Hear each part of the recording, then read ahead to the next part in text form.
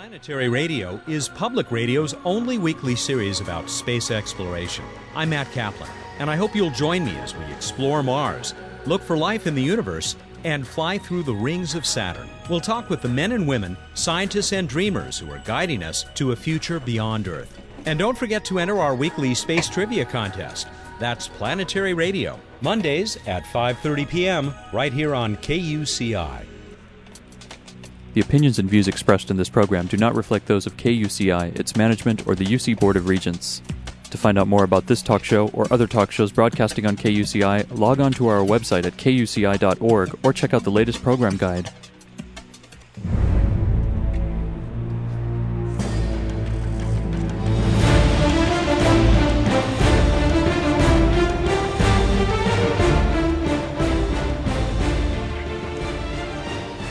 Good evening. You're listening to KUCI 88.9 FM in Irvine and online at kuci.org. Welcome to Privacy Piracy. I'm Lloyd. I'm this show's engineer, and your host is Mari Frank. If you don't know Mari, let me tell you a little bit about her. She's a local attorney and certified information privacy professional. She's the author of several books, including Safeguard Your Identity and From Victim to Victor, a step-by-step guide for ending the nightmare of identity theft.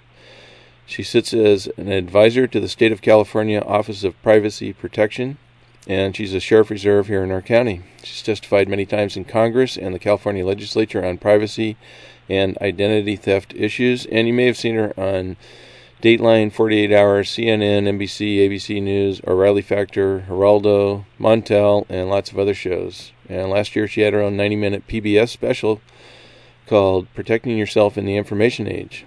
To learn more about this show and our great guests, please visit kuci.org/privacypiracy. Good evening, Mari. Good evening. So who's our guest tonight? Well, it's very exciting because, remember, we had gotten an email from a gentleman in Nova Scotia who had a great professor that he thought should be on our show. And so tonight we are actually going to be speaking with this wonderful French-Canadian accent, but by our wonderful guest. And he's going to talk to us about this incredible program, which is very unique at the University of Alberta in Canada. So, Mark, are you there? Yes. Hi, Mary. Oh, how you doing? Okay, now I'm going to tell you how to pronounce my name since I had to learn to pronounce yours. I'm Mari.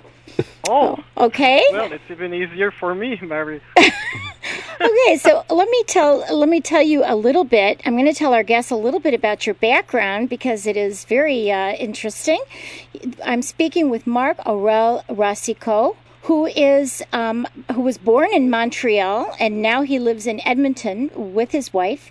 He got his Bachelor of Science in Biology and a Bachelor of Law from the Université de Montréal. And he has interned at the Federal Court of Appeal under supervision of the Honorable Justice Robert Descartes and other judges as well. Presently, he is a staff lawyer with the Office of the Information Commissioner of Canada. And if you remember, Lloyd, we actually had one of the commissioners on our show, and we got to meet her in Toronto. By the way, Mark is also a member of the Canadian Association of Professional Access and Privacy Administrators, and he's currently also a graduate student in the LLM program at the law faculty at the University of Alberta. So he's getting a master's in law as well. He does research on privacy and information access and the protection of privacy. So we're going to learn about that. He is also co-author of this huge book. Look at this, Lloyd. I've got this. It's about 4 inches thick. It's called The Federal Access to Information and Privacy Legislation, annotated 2006. Canada has really led the way in quite a bit of information privacy legislation, so we're going to learn about that. Looks like a phone book. Yeah, it looks bigger than a phone book. Yes, it's great. And so we're going to find out a lot about him, but he is actually an adjunct professor, and he is manager of this new IAPP certificate program, and that stands for Information Access and Protection of Privacy Program. It's in the governmental studies at the University of Alberta, and we're going to find out all about it, so it's pretty exciting. Mark, can I ask you some questions about your great program? Yes, that's why I'm here. Okay, great.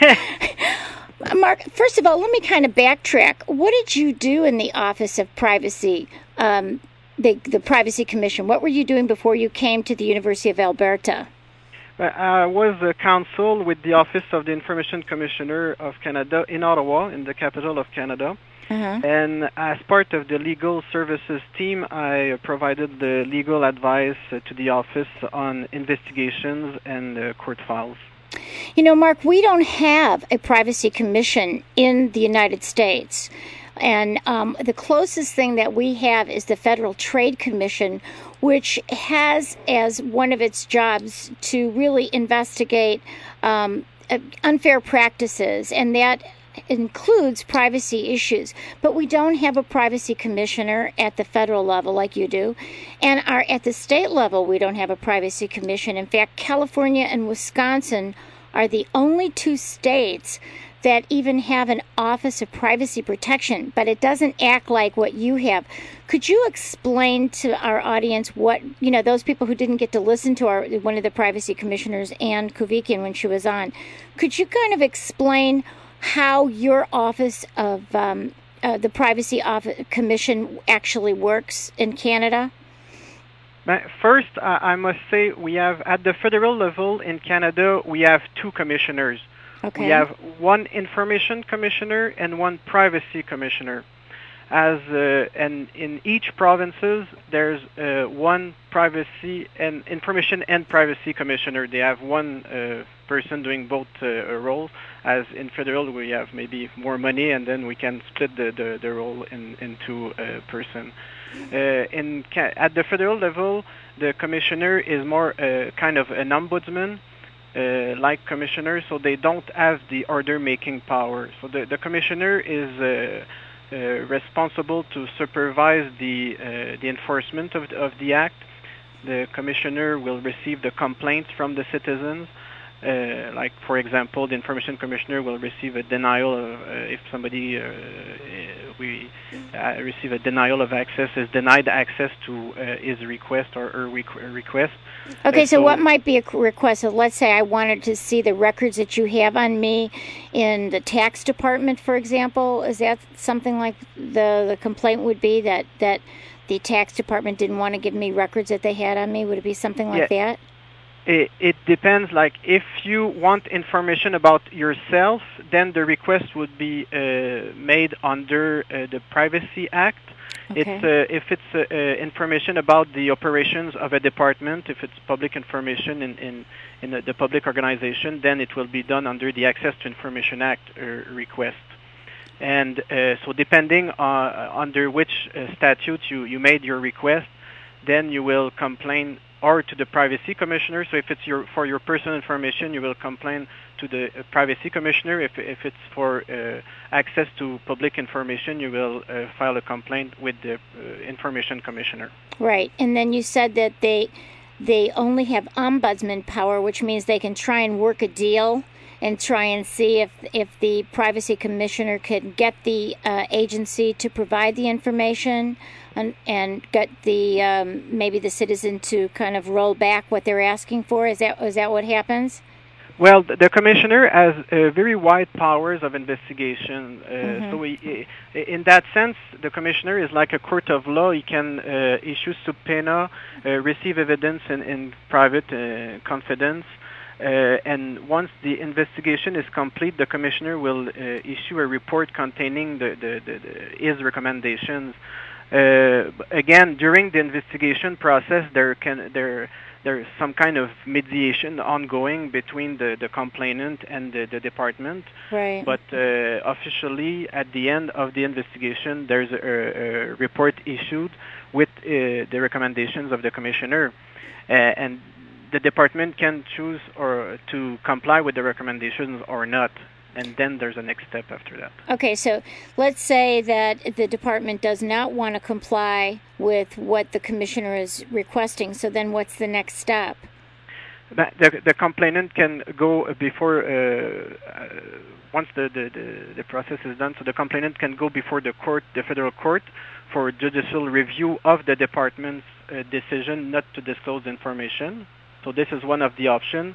Or there's also the possibility for the commissioner with the complainant's consent, to file for judicial review before the court. Right. So the commissioner will go and fight in court for the complainant. And how often does the complainant win if the if the commissioner has a report that recommends disclosure? Do the judges usually go with what the commissioner says, or is it just is it like starting all over?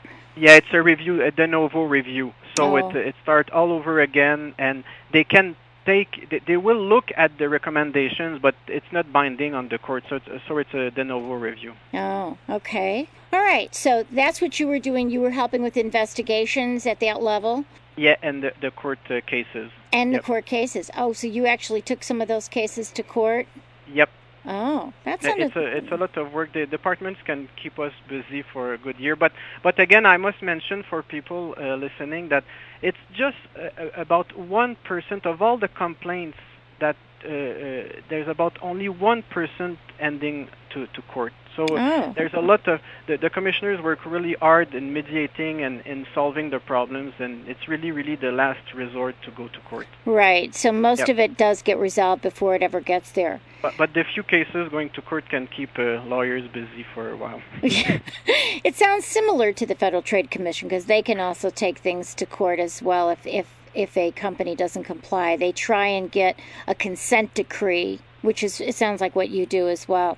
So then, how did you get to the University of Alberta to run this program? How did that happen? I like the West, but beside that, I had written books and articles on access and privacy. I had written some modules for the University of Alberta courses.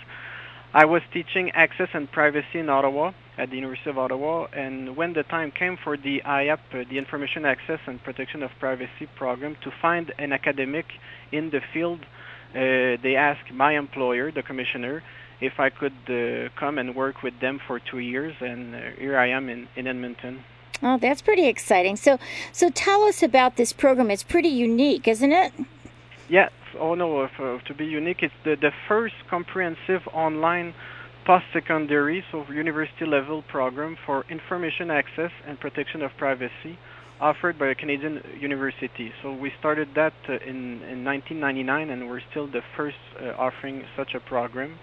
And the program focuses on the theories, concepts, issues, and best practices involved in the appropriate administration of access and privacy legislation. Now, do you know of any other programs in the United States or anywhere in Europe that has this kind of certificate? No, right now I don't think there's any equivalent program being offered that a kind of comprehensive course, 6 courses at the university level. No, I don't think there's nothing like that. Yeah, I know.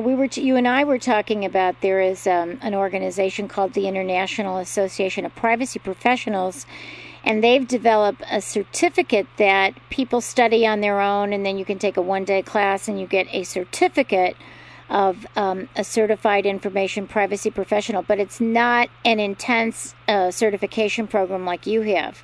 I would just make to clarify the terms we're using. We have a certificate of study. At the end, when you have completed the courses, you receive the University of Alberta issue to you a certificate. This is like a kind of diploma or a recognition that you have completed the courses. In the U.S., the program that is there, it's good to raise the awareness of the issues and the legislation. But what they're doing, it's called also, they have the same acronym, IAP. Right. That's why when I got contacted, I thought that's weird. It's IAPP, right? It adds to the confusion, but this is such is life. So they offer a professional certification. Right. So they're not really for training you. They expect the people coming to that organization to already have the knowledge necessary. So what they're doing, they say, if you can pass our test, you receive a certification. Right. But I think to be certified and as an expert, you need to have more stringent standards. And I think the standards right now, with the IAP certification available in the U.S. are too low.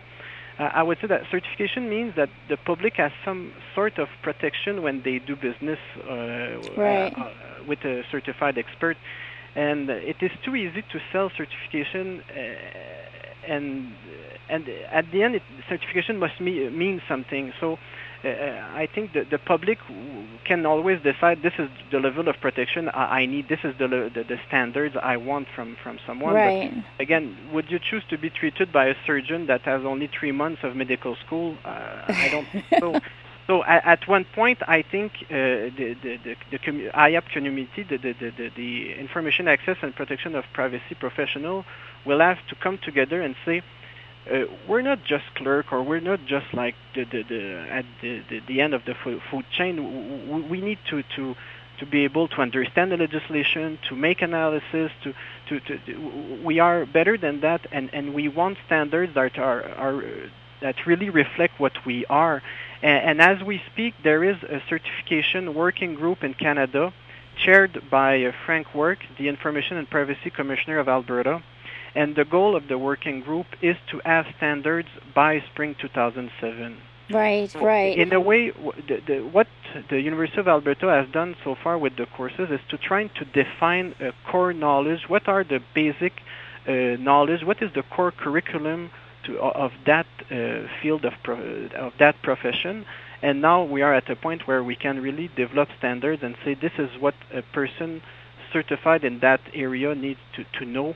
And need to be the skills required for that job. So right. The IAP certification available in the U.S. is good for awareness, but I think it needs to step up a notch to really protect the public better. Yeah, I belong to the International Association of Privacy Professionals, and I actually took that certification. It was a hard test, but I passed it, thank goodness. And you're right. They expect you to study on your own and to try and learn this through your own professional experience and through studying the laws. And I think it's hard because you don't have, as you said, a whole curriculum that you're learning. You review one day, and if you don't know it, you don't pass the test. But I do think you're right that it is helpful to have a whole body of curriculum. Now, I'm looking at this brochure that you sent me, which is great, and it has the courses. And why don't you tell us about the two courses that you teach? Well, I teach the Information Access and Protection of Privacy Foundations, right, and the Information Access in a Liberal Democracy. Right. So you sent me the curriculum a little bit, but I'd like you to tell those people who might want to take the class, tell us a little bit about what you study in that first one about the foundations of information access and protection of privacy. So the foundations course is the portal course. This course has been designed to provide an overview of the field. It starts with a history of the concepts of privacy and freedom of information. The course provides the definitions of key terms. It defines some important legal concepts like paramountcy, like the non-withstanding clause we often see in that kind of legislation. Mm-hmm. It provides an overview of the landscape in terms of access and privacy legislation in Canada and in the world. So the goal of this course is really to provide the students with the basic information needed to understand what the field of access to information and privacy is all about, because we cannot take for granted that everyone has already past experience in that field. So some people see access and privacy as a career move. So this course really gives you, will you like it or not, a kind of feeling. So we have a lot of our students taking this course as an elective course as part of a program designed for municipal administrators. So it's really an overview, and it gives you a good idea. Do I really want to continue in that field or not? So right. Yep. So is this mostly for people who are going to be in the government sector? Is that what it's? No, it's really designed to cover both private sector and public sector. because again, privacy principles and access to information principles are all the same. Well, maybe access to information is a little bit less needed in the private sector, although there's a lot of legislation requiring disclosure and things like that. But it gives you a good idea of the need for balancing privacy and access. Right. You know, I'm looking here like at the table of contents, and you give a history of the legislation in Canada, and I think that's really important for us to understand a little bit about, because you have entirely different legislation in Canada than we do in the United States, and in fact, Canada is considered adequate with regard to information use with the European Union. You actually have a better standard according to the European Union than we do, right? Yeah, well, yeah, yes. I mean, you do. I mean, you're considered adequate. So tell us a little bit about the legislation in your democracy. Well, I can just to give you first a landscape of the legislation in Canada. First, we have the public sector legislation, which deals with access to information and protection of privacy. Right. We have such legislation at the federal level. So I'm talking about the Access to Information Act and the Privacy Act. Right. And at the provincial and territorial level, we also have specific legislation. So for the public sector, there's every government has every level of jurisdiction has its own statute. Then we have the private sector legislation, which deals with protection of privacy. Mm-hmm. This is more recent. It has been adopted in 2000 and came into in force in 2001, and in full force in 2004. But and the federal legislation, the Personal Information Protection and Electronic Documents Act, I will refer to it as PIPED Act. Okay. This one applies to all the federal organizations and all the provincial organizations.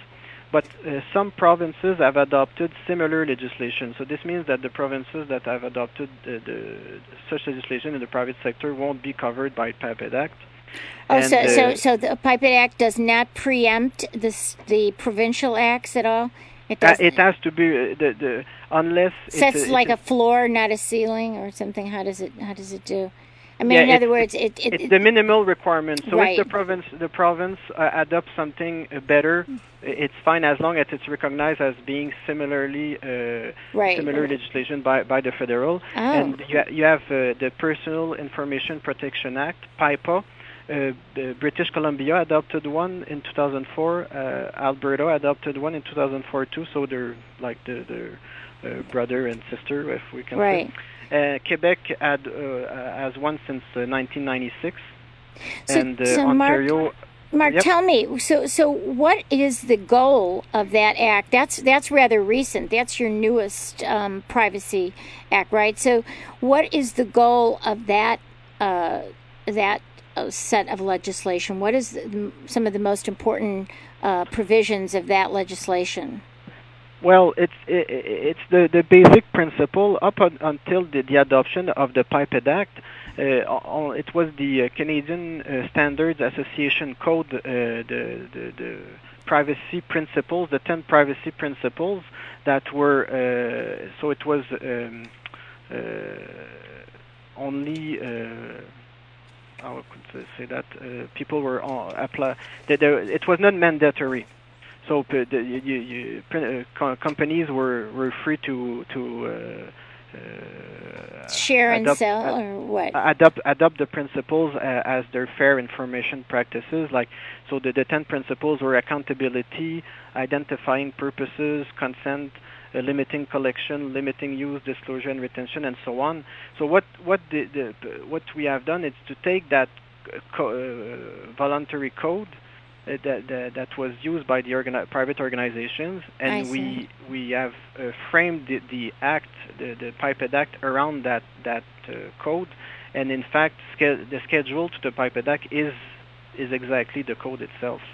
Okay, so you had kind of a self-regulation where people where the good companies were really following the fair information principles, and then just to make sure that it was enforceable with everybody, you actually made it into a statute so that everybody has to adhere to it, not just the good companies, you're saying. Exactly, yeah. Right. You say it so well. Well, I don't know if I say it so well, but I kind of understand what you're talking about. No, it's exactly what I was trying to say. Right. Let me introduce you again. We are speaking with Professor Marc Aurel Racicot, who is an adjunct professor and program manager for the Information Access and Protection of Privacy program at the University of Alberta in Canada. Now, that's kind of the west area of Canada, right above. Where are you? Above what? Montana? Montana, just beside the Rockies, and we're about 4-hour drive from Jasper, 5 hours from Banff. Oh, beautiful! Yes, it's beautiful, but cold. It's cold, but it's so nice.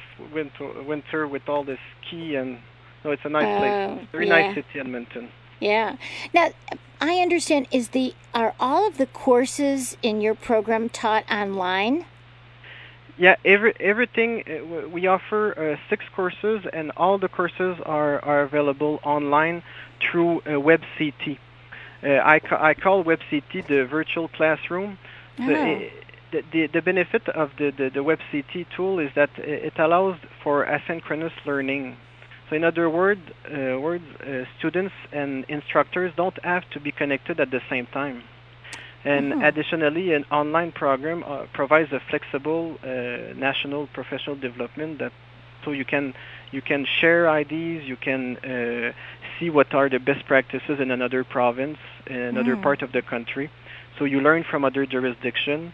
And so you have a better idea of understanding of the issues, and you have more perspective of the issues.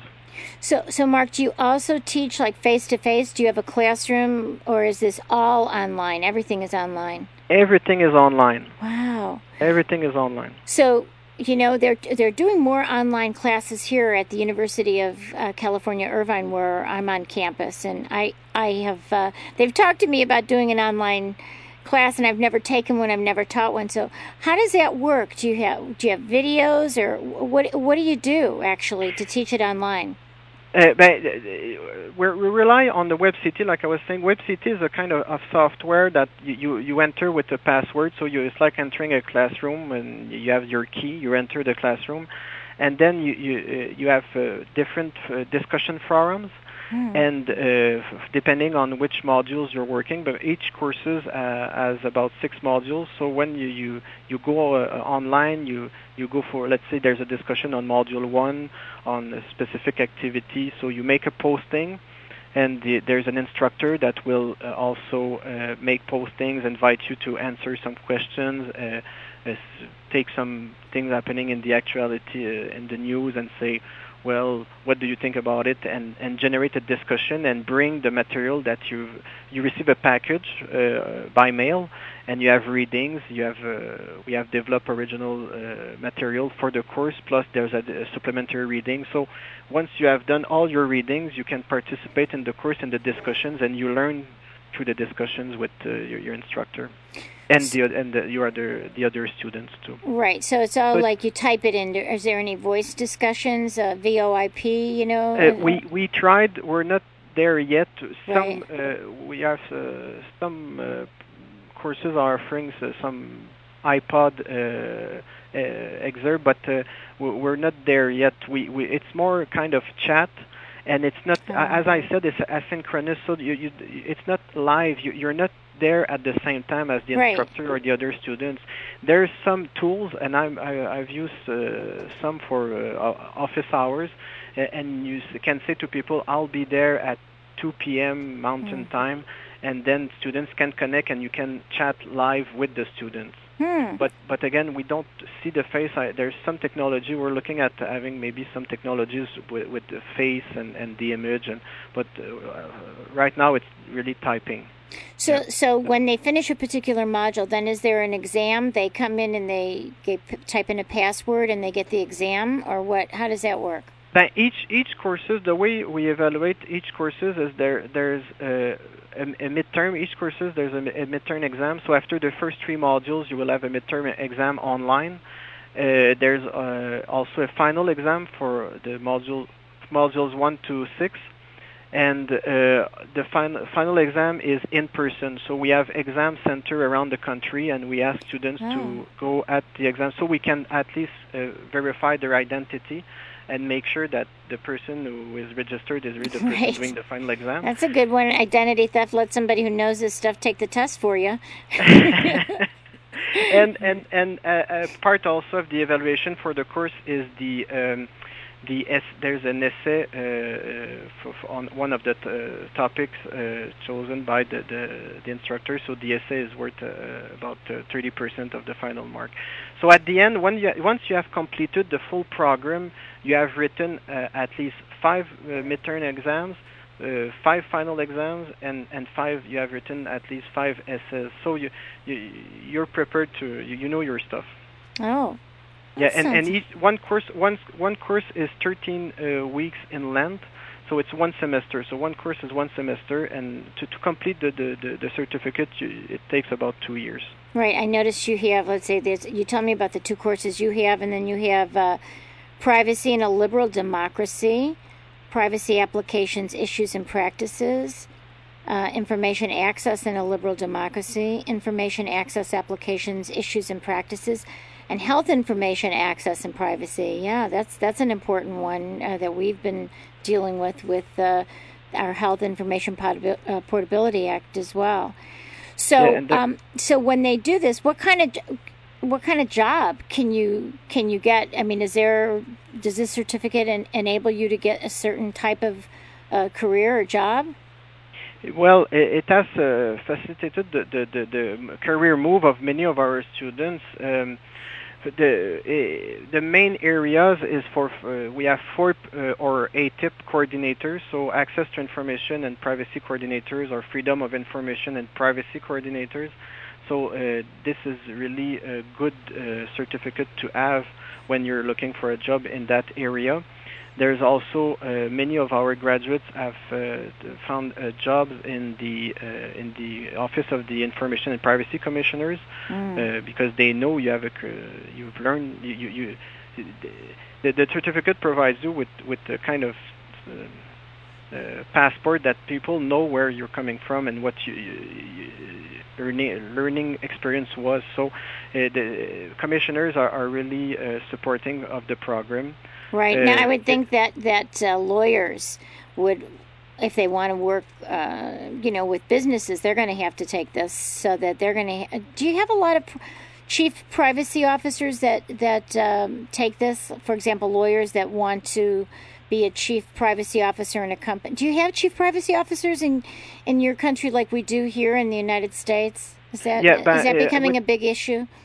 With the adoption of PIPED Act, every organization needs to have somebody in charge of privacy. So we have now chief privacy officers, or there's different names, but chief privacy officers. We see that more and more. We have some students that are privacy officers. We have also lawyers in our courses, and privacy consultant too. Right. It would seem to me that would be something really important to have if you are going to be advising companies, because now that the companies have to comply with this law, they need to have somebody who's able to consult with them and advise them properly. Yeah, there's also other kind of private organizations offering workshops and kind of short fast-track training. Right. But there's a lot of products available but at the university level, we are the only one right now offering a comprehensive program. So here we are sitting on the campus at the University of California in Irvine, and it's an online course certificate. Do you have international students that come and take this course? We have some international students, and unfortunately not from the U.S. We have from Mexico, from Grand Cayman, but we're again. it requires more time to promote the program outside Canada. We're just starting to be known in Canada, so it's. Well, you're doing it right now, Mark. And but we have to promote the course at an international level. We have an international essay contest, which is open to all U.S. residents. So if your essay is chosen, you win a free registration in the IAP Foundation's course online. So you can be anywhere in the U.S., and if your essay is chosen, well, you get that course for free. Mm-hmm. And we also offer a Privasoft. Privasoft is a corporation developing softwares to help IAP managers to do their job, so to process the records. So Privasoft has a scholarship of $500 every year to an international student who has completed the program with superior academic achievements. Right. Well, I would think, this particular campus is really pushing technology, and it's obviously in the heart of an area that has high-tech companies, and privacy becomes a huge issue. So there might be students here on campus who are graduating with an IT degree that may want to even get yours as well. I want to just introduce you again. We are speaking with Mark Aurel Rosico, who is a lawyer and an assistant adjunct professor and the program manager of the Information Access and Protection of Privacy program at the University of Alberta in Canada. And he is telling us about the program, but also, helping us to understand the difference between Canada and the United States and what is going on with privacy. In your Information Access and Protection of Privacy Foundation, you tell us about all sorts of things about history of privacy, the legislation. Do you know, how is your history of privacy and the legislation, how is that the same or different than the United States? I would say it's closely related, and just to give you an example of what we cover in the foundation's course, we talk about we refer the students to the book written by Robert Ellis Smith. He's been on our show. Ben Franklin's website, Privacy and Curiosity from Plymouth to the Internet.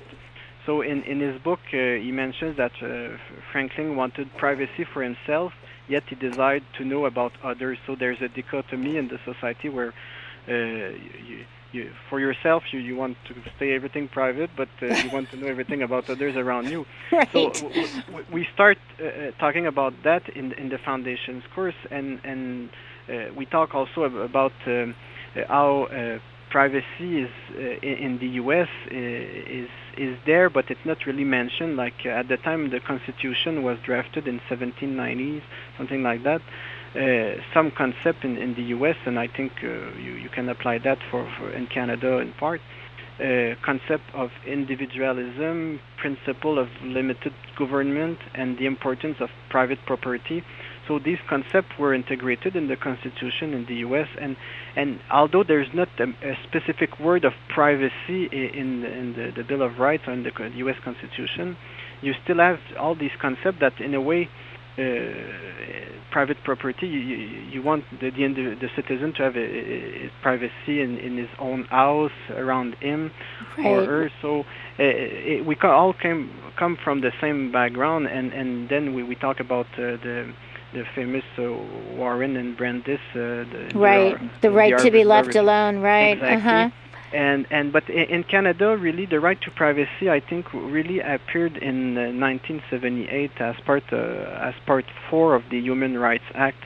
It's really there where there's a mention of right to privacy in our legislation, and then it's not. It has never really been expressed as such in the Charter of Rights, but there's some, again, for looking at it, there's some concepts that we could say, yes, it flows from that section, that there's some kind of privacy. In the Quebec Charter, we always do things differently in Quebec, so we have our own charter too. There's a specific right to privacy for individuals there. You know, there is in California, too. Our Constitution, our California Constitution, actually mentions privacy as a right that we have as Californians, which is interesting because it is not in our, like as you said, it's not in our national constitution. And California is really the leader in privacy legislation, so that makes a lot of sense. So maybe Quebec is like the California of the Canada? Exactly. It is. And we also had, in 1974, we passed the United States Privacy Act, which is our federal legislation dealing with government agencies and access. And we talk about the fair information principles about collection and right to access and right to correct. So we're similar in that Canada and the United States started the information privacy in the mid-late 70s. So if you were to define privacy now, you know, we talked about Brandeis in the late 1800s talked about the right to be left alone. If you yourself as professor would define privacy, how would you define it now? If I could find the exact definition of privacy, I think I could win a prize there. But because I think privacy is a concept. Like there are many aspects to privacy. There's a spatial aspect to it, a physical aspect, informational aspect to it, even a decisional aspect to privacy. So I think we're used to refer to privacy maybe in the legislation as kind of informational privacy. Right. But I don't think we can really define what privacy is, because privacy itself varies depending on your culture, your background, where you are, what you're doing. It depends a lot on the context. I don't think there's really a place where you can say this is privacy and this is your right, and nobody can play with that privacy. Right. And maybe there's one, but I haven't seen all the legislation. We talk about privacy, and even in French, there's no equivalent to the word privacy. So we like privacy is really, it encompasses a lot of things. Is it intimity? Is it anonymity? Right. Is it so? What do we mean by privacy? But in French, you could not say privacy. You would have to mention anonymity or intimacy or something. So even culturally, I think the term is difficult to define. And that's why we have so many problems trying to apply all these laws, because they talk, oh yes, the privacy this and privacy that, but nobody wants to sit and say, okay, what is privacy? I take, for example, the Privacy Act, the Federal Privacy Act. We talk about personal information. So we say the name alone is not personal information, but the name associated with information that can be used to identify the person. Right, personally identifiable. Right. And then they make a list, but it's not a comprehensive list, so there can be other things. But after a while, like we have an idea of what it can be, but we're not sure. So we let the door open. And privacy, again, when you're a public servant, for some aspect of your work, some things are not considered private, as for a citizen in the private sector would be considered private. So I think to try right, to define like if somebody looked at your email at home, you'd feel violated, whereas if somebody, at least in the United States, if someone sees your email at work, there is no reasonable expectation of privacy at work on the employer's computer in the United States. Yep. So you're right. It depends where you are, what culture. It's like kind of like how they say in the United States Supreme Court talked about pornography. They know it when they see it. I guess we could say you know privacy when you feel it, or when you see it, or when you feel violated. Because if somebody puts up a camera, and can look into my bedroom window or my bathroom window, I feel very violated. So I think it's when people feel violated, it might be an invasion of their privacy. But again, what you're doing in your bedroom and in your bathroom, it's not the society business. You're not really accountable to the society. Right. But if you're molesting a child in your bedroom, Yes. then the society does not approve of that. So even though you have some kind of expectation of privacy, the expectation of privacy will vary depending on what you do in a way. Right. And because you cannot expect to have full privacy if you're doing something against the law. Right. Or because the law enforcement agency can always obtain an order to enter the premises if they have enough evidence showing them that you're doing that, and we're seeing that too with all the internet child pornography. Sure. Like they know what's happening, but they can't get to you because the internet provider doesn't want to provide your address and things like that, so they need to go to the court and obtain an order, and sometimes they don't have enough evidence. Right. So it's yeah. Yeah, it's a tough one. You know, when we talk about the definition of privacy in different cultures, you remember Alan Weston had written his book years ago in, what was it, the late 70s or 80s, about the the right to have some control over your personal information.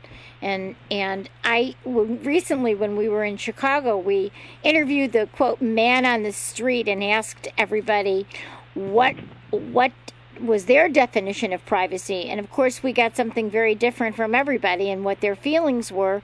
And some people are more sensitive than others to what they might consider private. You know what I'm saying? So it's very interesting. Please explain to us, when you teach, you talk about transparency and accountability. And I'm not sure if everybody who's listening really understands what you mean by transparency and accountability with regard to sensitive data. Well, I think we talk about a lot about the privacy, but transparency and accountability must also be taken into account. And citizens I think citizens first must understand that they are accountable for their actions. And when individuals occupy public functions, they must do so as if someone was watching their every move. So this is for the people in the public, but I think we have put much emphasis on privacy, but not enough on accountability. And I just want to come back to the public functions. In the past few years, we went through some scandals in Canada, like the sponsorship scandal, where some elected officials from a particular party signed contracts with some marketing firms close to the party for services that were never delivered. So a commission of inquiry was issued a report, the Gomery Commission, and the commission expressly called for more transparency in the public system. And the House of Commons, with the minority government, the Conservative government, recently passed Bill C-2, hoping to bring more transparency to the system. But you mean there were like some fraudulent contracts that were made, or some like self-dealing type contracts? Is that what happened with the scandals, where they were kind of like kickbacks or something? Yeah, kickbacks. They were paying for services that weren't given, and the money was going back to the party. Right. And right. So, but again, I think transparency, accountability is important because, and mainly because of accountability. And you have like a Freedom of Information Act, don't you? Similar to what we have. In other words, journalists and anyone really has a right to ask for, under the Freedom of Information Act, ask to see those contracts, for example. We have a right under our federal law to get information, to see what's happening in government. So yeah, but you don't have that, or you do have that? Yeah, we have that. This is the Access to Information Act, but the right to access is modulated with many exceptions to the right. Right. And just to come back to the accountability, I think that there's a need for a healthy flow of personal information in our society, because people downplay the importance of accountability, and only responsible citizens that are accountable of their actions we can really live in a good society. Like I just want to give you an example of sometimes I'm wondering what the concept of family, where it's going, and I think it's all linked with transparency, trust, and I was at the post office, and the post office left a notice of delivery on my door at home, and I wasn't there, so they left a notice, and it was for a parcel.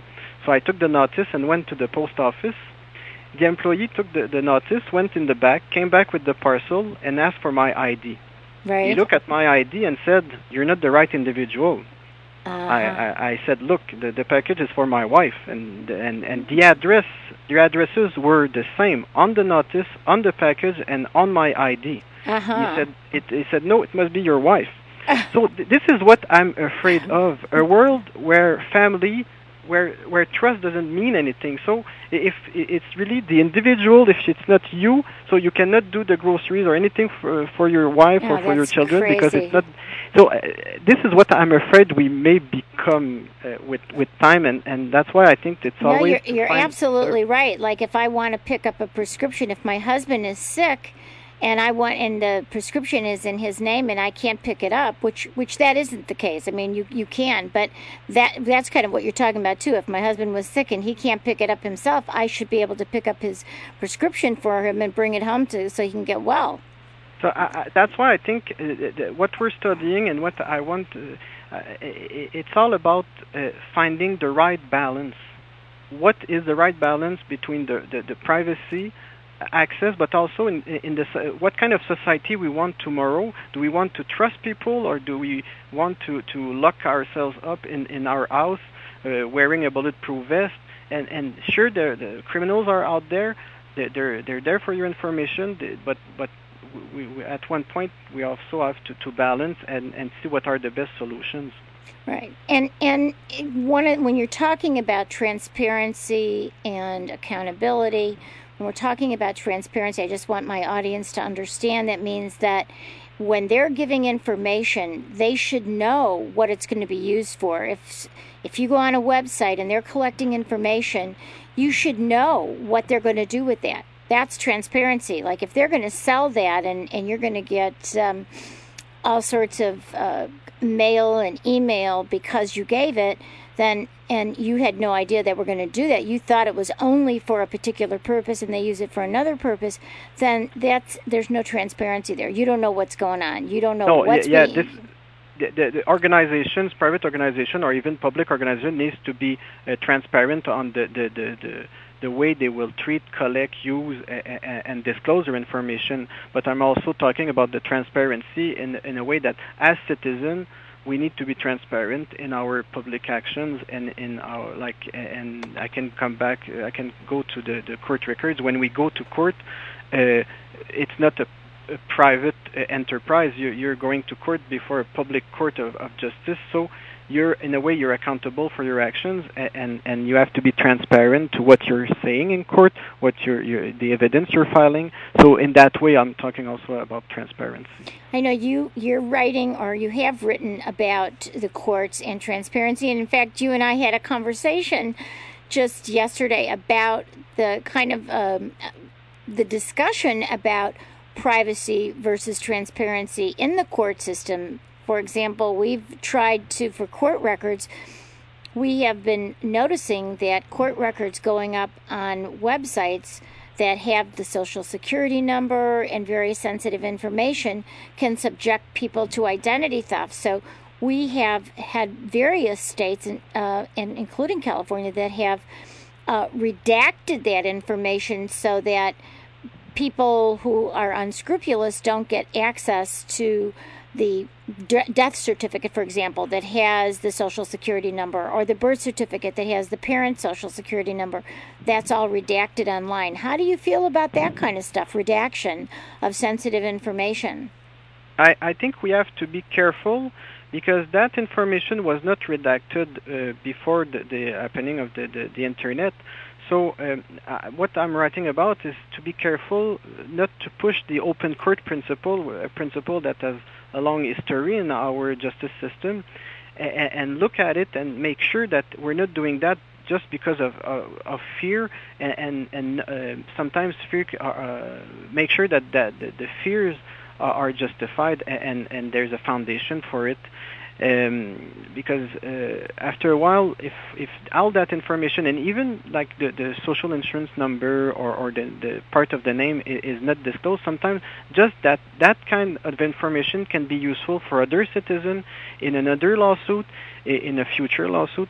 So I think we have to be careful to push aside too fast and the open courts principle, and that's why I'm writing on that in my thesis, because I want to take time to reflect on it and research the implications of the open courts principle, and to push that aside because of the internet and technology. Yeah, and we talked about that, how really that's tough, and I really value the privacy issues of open courts because, for example, it seems to me that when you talk about that, well, on a death certificate, the original death certificate is not redacted, so why should it be redacted on the internet? And it seems to me that in the past, we didn't have such easy access to information. It wasn't that information wasn't able to be used in the way that it's able to be used now, because the social security number is the key to the information for the credit bureaus, etc. So I think maybe even offline we are going to have to think about, what are we collecting? Do we really need to collect everything, or should we only collect what we actually need and then redact what we don't need and not provide access of stuff we don't need? I mean, I think that's the question too. Why do we need to provide? We never, 50 years ago, we never asked the question, and the information was still public in the courthouse. And now I think I see internet as a great tool for democratization, and where the simple citizen living outside the city or far from the courthouse can now, with going to the public library or anywhere where there's a internet connection, they can have access to that information, and because all the powerful organizations, the wealthy people, will always find a way to pay someone to get that information and to collect it. So I see internet as a democratization, and now we're saying, there's too much information in circulation, but the information was already in the public sphere. It was maybe more difficult because of practical obscurity, we use the term, but it was more difficult to get to the courthouse. You had to pay $20 for your parking and blah, blah, blah. But now that the simple citizen can just type, what's the name of my neighbor, and find the address, or see if everything is okay.